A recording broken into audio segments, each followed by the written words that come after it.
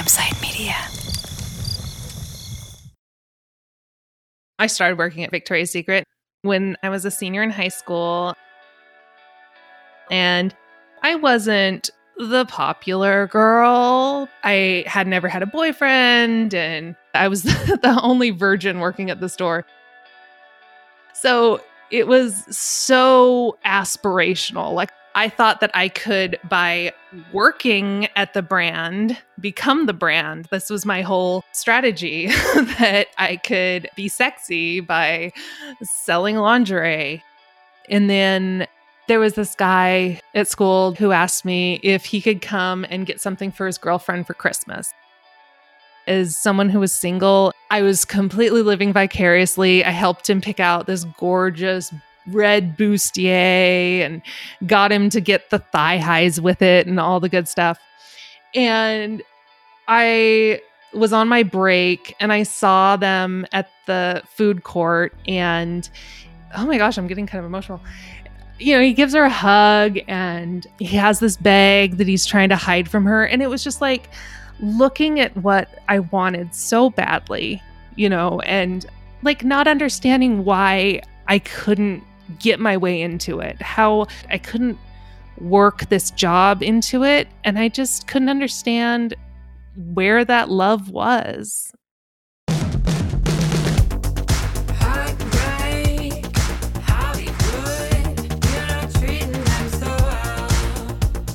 This is Fallen Angel. I'm Justine Harmon. And I'm Vanessa Grigoriadis. Episode 8, The Secret. Will you ever break your spell? Heartbreak, Hollywood. There's a concept in psychology called sympathetic magic. It's the idea that an object can have a sort of aura. So, say someone goes to a pawn shop, gonna buy a wedding ring.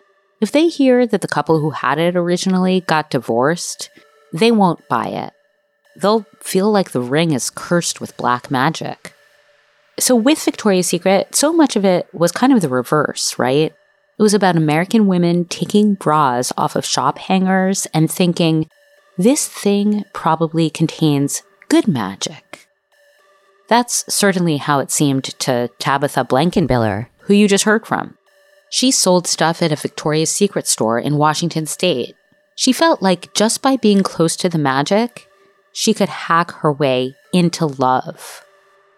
Look, maybe because women's sexuality is so complex and not even understood by women ourselves, it's easy to fuck with. When we last left off, Victoria's Secret was starting to lose it, and definitely no longer a Wall Street darling. Even Jim Mad Money Cramer was going cold on the brand. L Brands is exactly the kind of mall-based retailer that is mightily struggling in the recent years. The future looks grim. If you didn't understand that, madman, here's podcaster and fashion designer Rachel Omondi's performance review. I don't feel things about the brand now. I mean, Victoria's Secret is kind of like a Diet Coke that someone left out overnight. There's no fizzle to it anymore. I mean, if you're desperate, yeah, go get you a sip, but it's not going to be refreshing. So what do you do when the fizzle goes flat? You just gotta shake that shit up.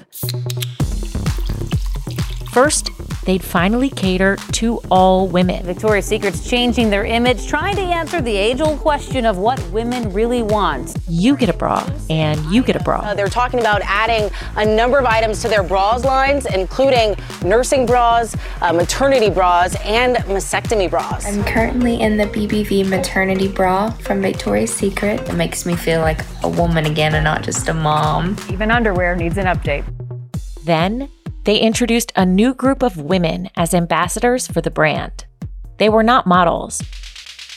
They were the VS Collective, a diverse group of women who, up until a few years ago, might very well be considered outside the purview of the Victoria's Secret fantasy. Introducing soccer star activist and pay equity crusader Megan Rapinoe, with her glorious lantern chin and pompadour of flamingo pink hair. It's your responsibility to make the world a better place in whatever capacity that you can. plus-size model, body advocate, and community creator, Paloma Elsesser. We get to figure out what a bombshell is, you know? And petite Indian superstar / entrepreneur, Priyanka Chopra Jonas. We have a collective of these incredible women that have taken the legacy of Victoria's Secret and just turned it on its head. They even launched a podcast called VS Voices, an interview series with award-winning journalist Amanda de Cadenet. This is VS Voices, a brand new original podcast series by Victoria's Secret. Getting all these ladies to do this, it must have been pretty intense negotiations. Their managers, their agents. What is your price for a whitewash of history? But they'd be out in front. Because the women who were normally out in front, they were gonna be gone. Victoria's Secret will no longer be identified by its world-famous angel wings. Saying goodbye to the famous angel models and bringing in a more diverse group of brand ambassadors. Listen, now where the angels at?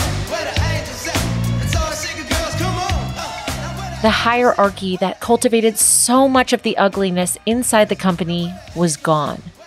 So long, supermodels. So long, elusive, unattainable brass ring. Happy ending, right?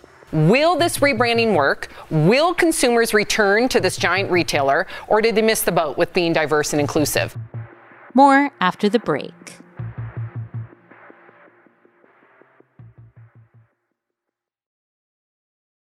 It's after bedtime, the kids are asleep, and the moms are out to play. We're Dina and Kristen, the duo behind the Instagram account Big Little Feelings. I'm Dina. I'm a child therapist and mom of two who nerds out on all things neurobiology and psychology. And Kristen is a parent coach who wrangles 3 kids on a daily basis, here to give it to us like it is. We weren't meant to do this parenting thing alone. Consider After Bedtime your village. Follow After Bedtime with Big Little Feelings on the Odyssey app or wherever you get your podcasts.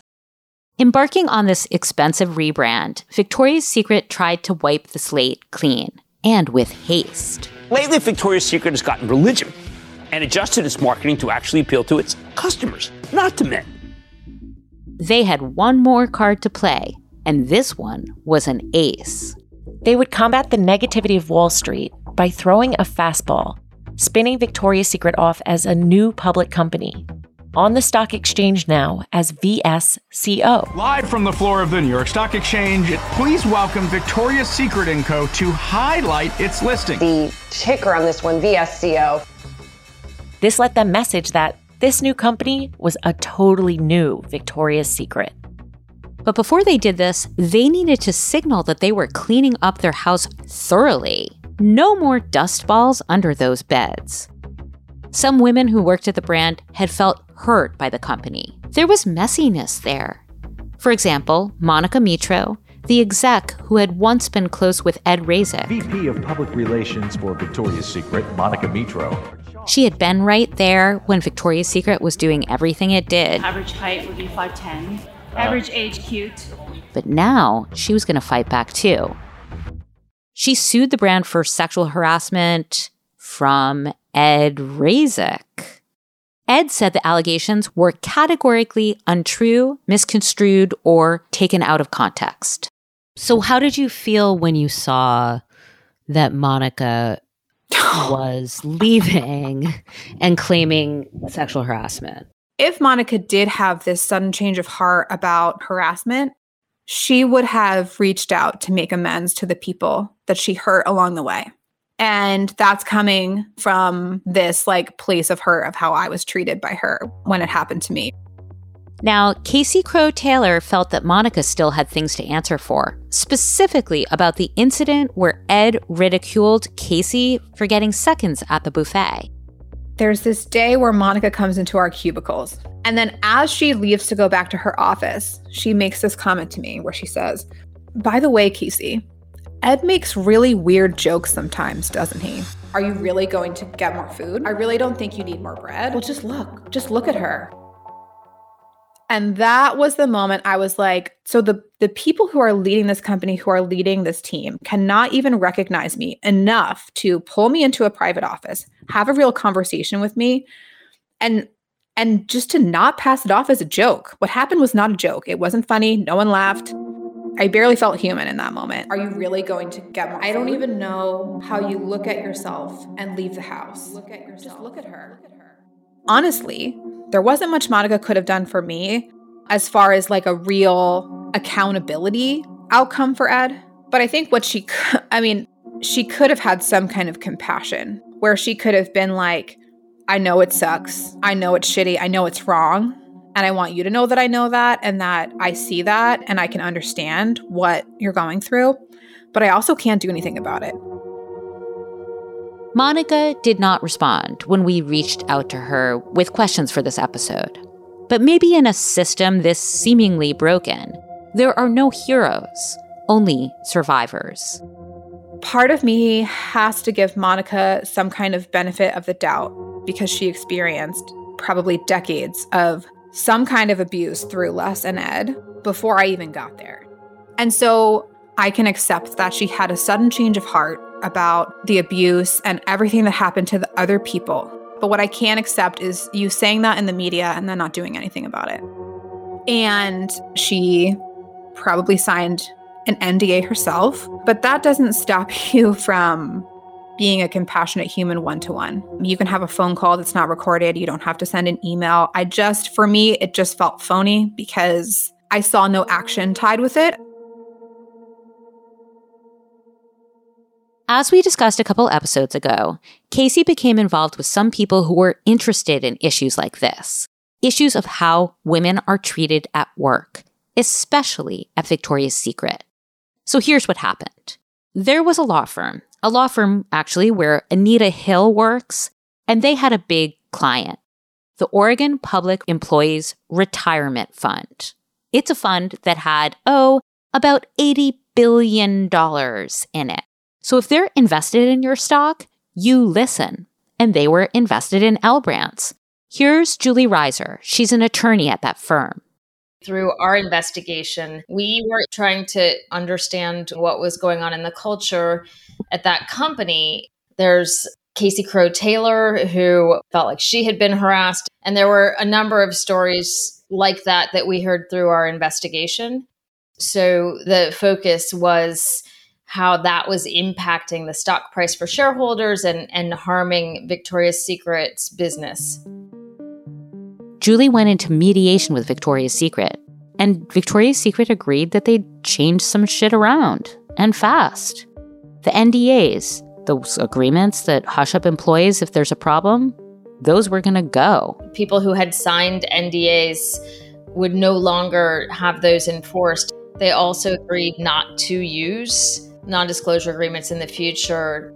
It came after hearing from a number of people who were unable to speak with us because they had signed those agreements. Julie also got full-time employees new whistleblower protections. The thing that we had heard was that L Brands told people to speak up, but in fact, they meant hush up. And so going to human resources is a career-limiting move. HR should not be a place to fear. It should be a resource that's available to employees.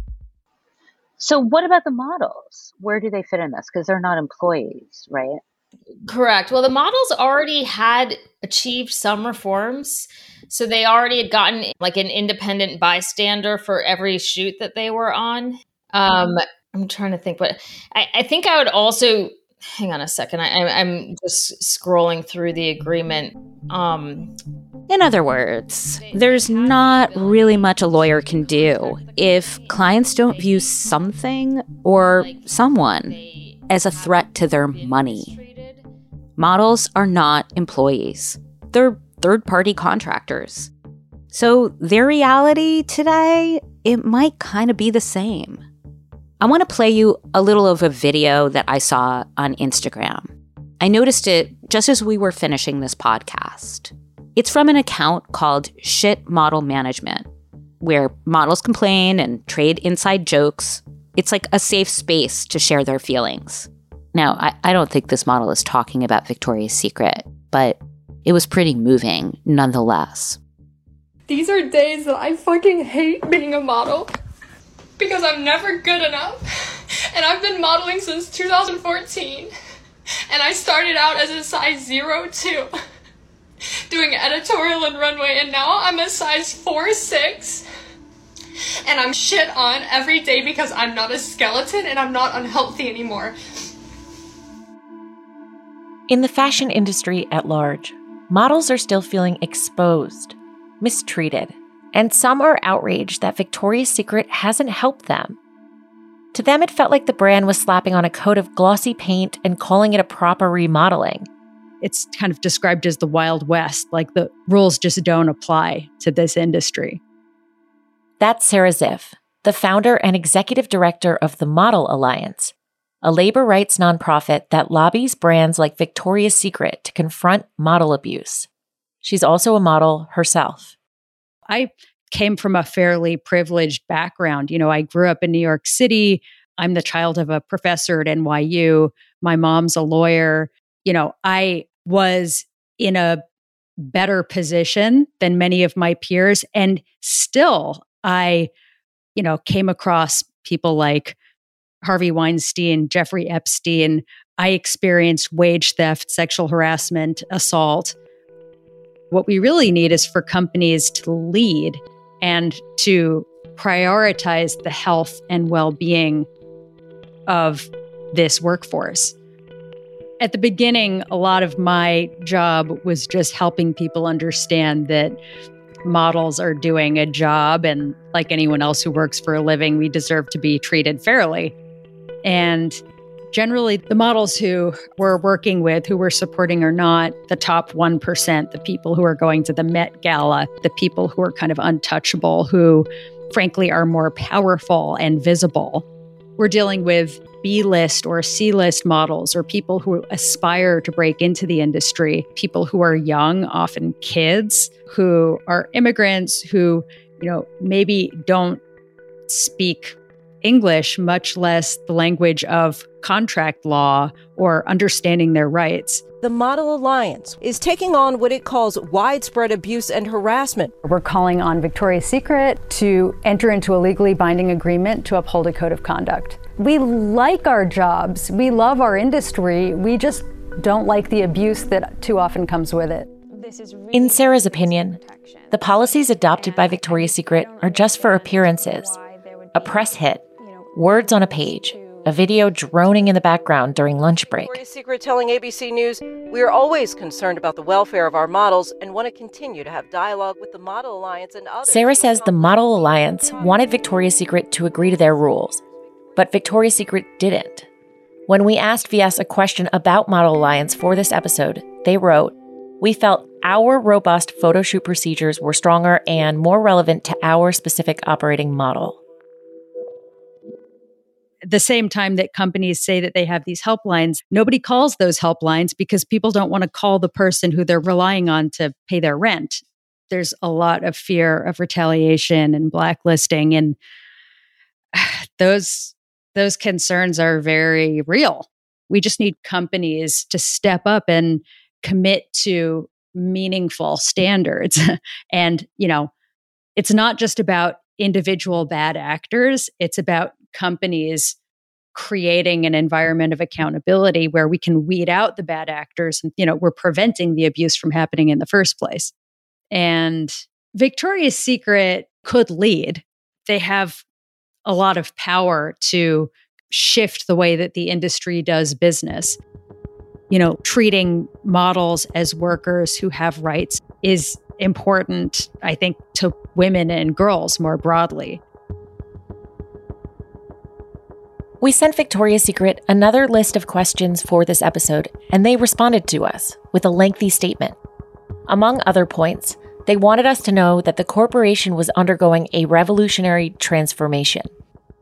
They pointed to their new leadership team and a majority female board of directors, as well as their enhanced ethics hotline that is manned 24/7. But I asked Erin Heatherton, the model whose wings were once taken from her, how she feels about all the changes.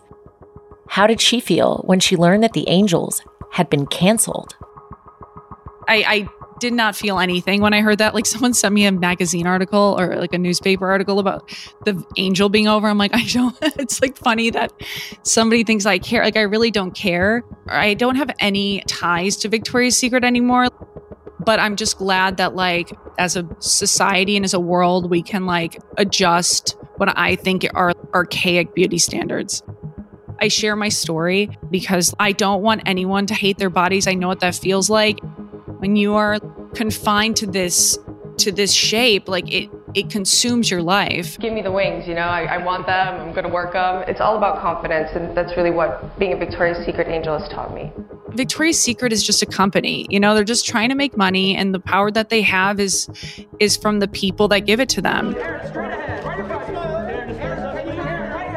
Erin shed the handcuffs, but the afterlife hasn't always been golden. After this podcast debuted, some news outlets seized on her admissions of extreme dieting and wrote ugly, misleading headlines. She's damned if she says something, riddled with guilt if she doesn't. Give me the wings, you know, I want them, I'm gonna work them. In some ways, she'll never be out. Former Victoria's Secret model Bridget Malcolm, who you heard from in the first episode, she's ambivalent about it all too. Sure, they're rebranding and finding more inclusive ways to depict female sexuality. But what does that make her then? Collateral damage? A footnote in a great brand's triumphant resuscitation? How's that fair? I see where they're at now. Like, I'm glad that they're inclusive. I'm glad that they're accepting all women. I'm glad that they've gotten rid of the perpetrators in the company. I'm glad that they're attempting to have a clean slate and to move forward.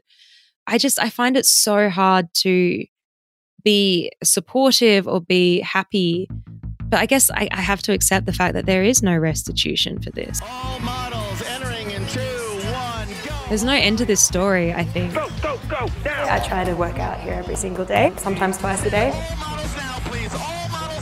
There is no apology. There is no acknowledgement of the harm that they've done. What goes on backstage? More after the break. Nearly 50 years ago, Roy Raymond wondered whether women might like to wear colorful lingerie. Les Wexner turned that fantasy into fact. What's the difference between lingerie and underwear? And then shit got weird.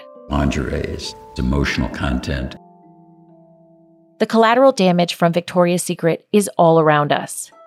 It's in the women in this story. It's in the way we all sometimes feel about our own reflections and what we should look like. It's in the brand's whiplash-inducing, star-studded, all bodies welcome here rebrand.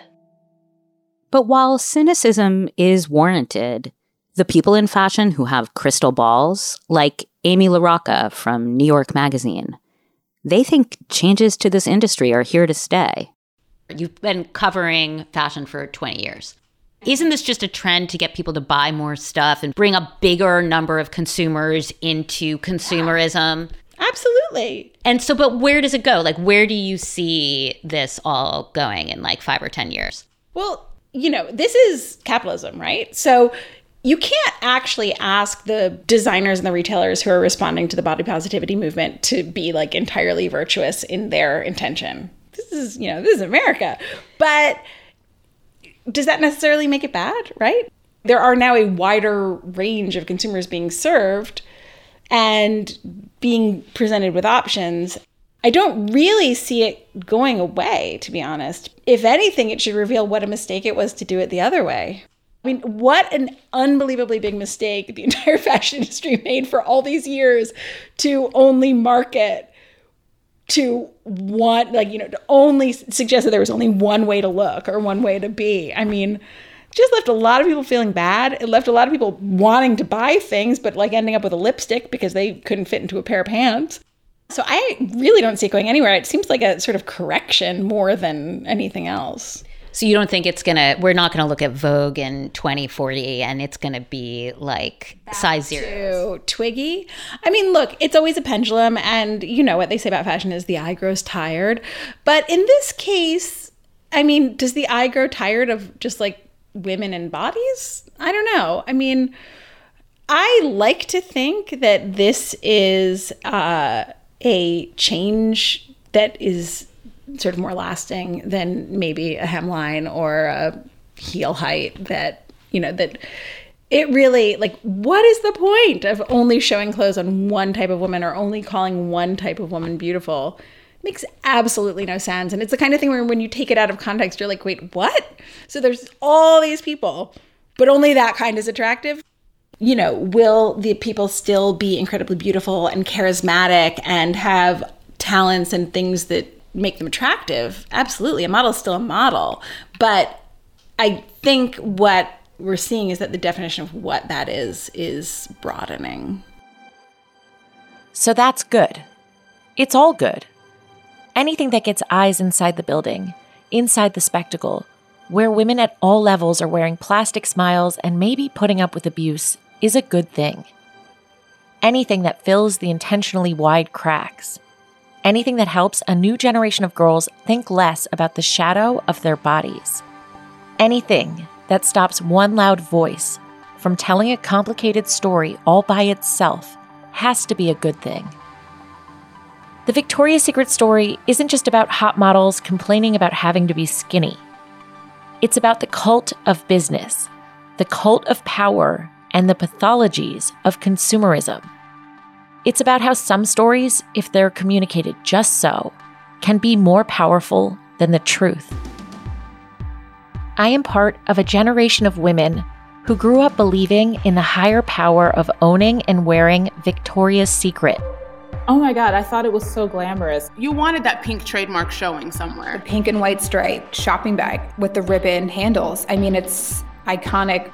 Believing that it could make me more desirable. You know, the Victoria's Secret catalog would come to my house. We'll show you how to be sexy. I thought that I could be sexy by selling lingerie. Better, happier. I wanted to be one of those girls. They were flawless. I want to be in the Victoria's Secret's catalog. Holier somehow. Victoria's Secret introduces Angel Fantasies. These days, I have no use for magical thinking. I'm no longer buying what they're selling. Okay, what is Victoria's Secret in 3, 2, 1, go. I don't need a fantasy. $1 million bra with the wings. I just need a bra.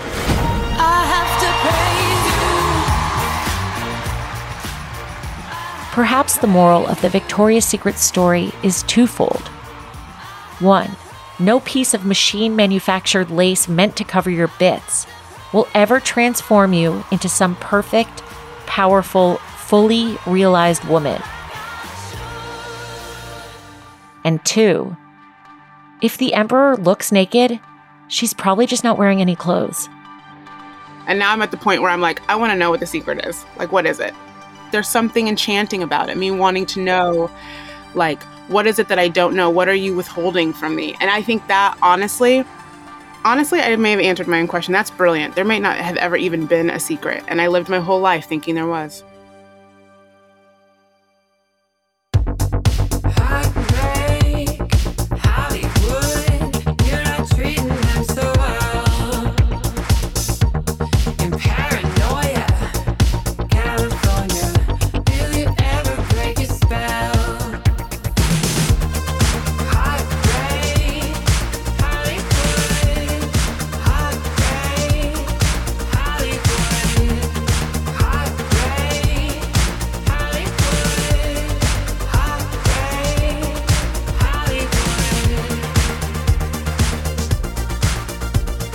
Fallen Angel is a documentary production from C13 Originals, a Cadence 13 studio, and Campside Media. Executive produced by Chris Corcoran for Cadence 13, Vanessa Grigoriadis, and me, Justine Harmon. Executive producers for Campside are Adam Hoff, Josh Dean, and Matt Scher. Narrated and written by Vanessa Grigoriadis and Justine Harmon. Directed by Lloyd Lockridge. Production led by Paige Heimson. Edited by Alistair Sherman. Mixed and mastered by Chris Basil. Production support and research by Ian Mant, Sean Cherry, Bob Tabador, Bill Schultz, Kelly Rafferty, Callie Hitchcock, Natalia Winkleman, Aaliyah Papes, Alex Yablon, and Doug Slaywin. Artwork and graphic design by Kurt Courtney. Marketing and publicity by Brian Swarth, Maura Curran, Hilary Schuff, and Josephina Francis. Original music by Skyline Brigade. Our theme song is Heartbreak Hollywood by Ledesi. Cadence 13 is an Odyssey company. Will you ever break your spell?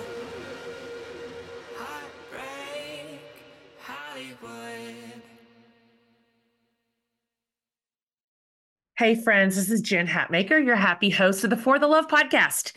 You may wonder how I got into this podcasting thing. Well, I'm a speaker and an author who has happened to write a few New York Times bestselling books that really resonated with a pretty large community of women. And I thought, how great would it be to drop into the ears of this growing community every week via the magic of podcasting? So that's what we did. And I'm delighted to say we've been able to spark a bit of delight and uncover some hope and talk with great people about the big and small things that we care about and that affect our lives on the daily. So I'm thrilled to invite you to join me every Wednesday for new episodes of the For the Love podcast, where you'll hear the most incredible conversations with some of the best people on this planet. We're going to bring you moments of connection and laughter and hot takes on the things we care about going on in the world. So listen to and follow For the Love with Jen Hatmaker, a Four Eyes Media production presented by Odyssey. You can get it on the Odyssey app or wherever you get your podcasts.